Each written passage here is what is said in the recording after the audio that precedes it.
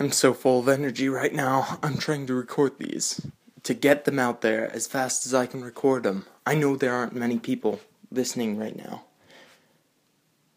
but I need to get something done. It's said that the 5 people that you spend the most time with, if someone were to meet those 5 people, they would know your personality exactly.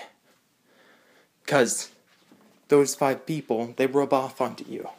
Or you like them. You like hanging around them precisely because they're like you. And you rub off on each other. It's just what happens.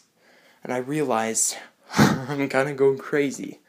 I decided I needed to do something because the 3 people I would spend the most time around, yes, I saw other people, but the 3 people I would spend the most time around were Mosiah, my older brother, Benjamin, my younger brother, and my mother.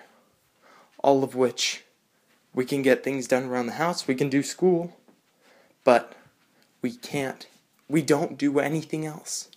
Like, they're not motivated.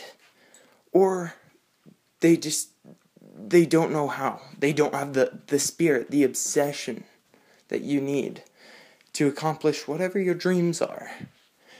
And I'm like, I realized why I'm not acting like they are, or I don't want to right now, is because I've been spending the most of my time with Grant Cardone, with Tai Lopez, with Jocko Willink, with these people. I've been listening to their books, their podcasts, for like 7 hours of each day. With Grant Cardone, his book, Be Obsessed or Be Average, I have listened to that like 5 hours a day for the past 4 days straight.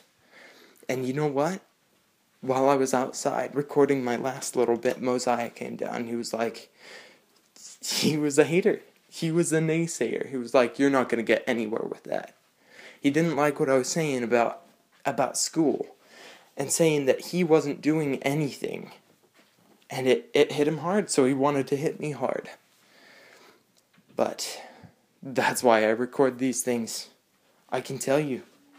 Like, the thing is, the naysayers, if you don't let them attach, they can't grow on you. I don't spend my time around Mosiah anymore. And so his word doesn't mean as much to me anymore. And I can look at him and see how much he actually does that's useful with his time, and I don't want to do it anymore. And so I've started this podcast. If it takes more than I was expecting, I will live on this podcast. I'll get people to come. And like I said last night, I stated, you can find new people, new relationships. You can always find them.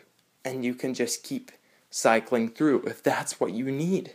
If they're not really going to help you, if they're not willing to help you, like, if your goals coincide, you can help each other. Easy as that. But if they don't coincide, it's a lot harder. And especially if they're jealous of what you have. Obsession is a gift. Obsessions are a gift. Multiple. Because you're obsessed. You should be obsessed about your dreams. Those things you constantly can't have or don't have.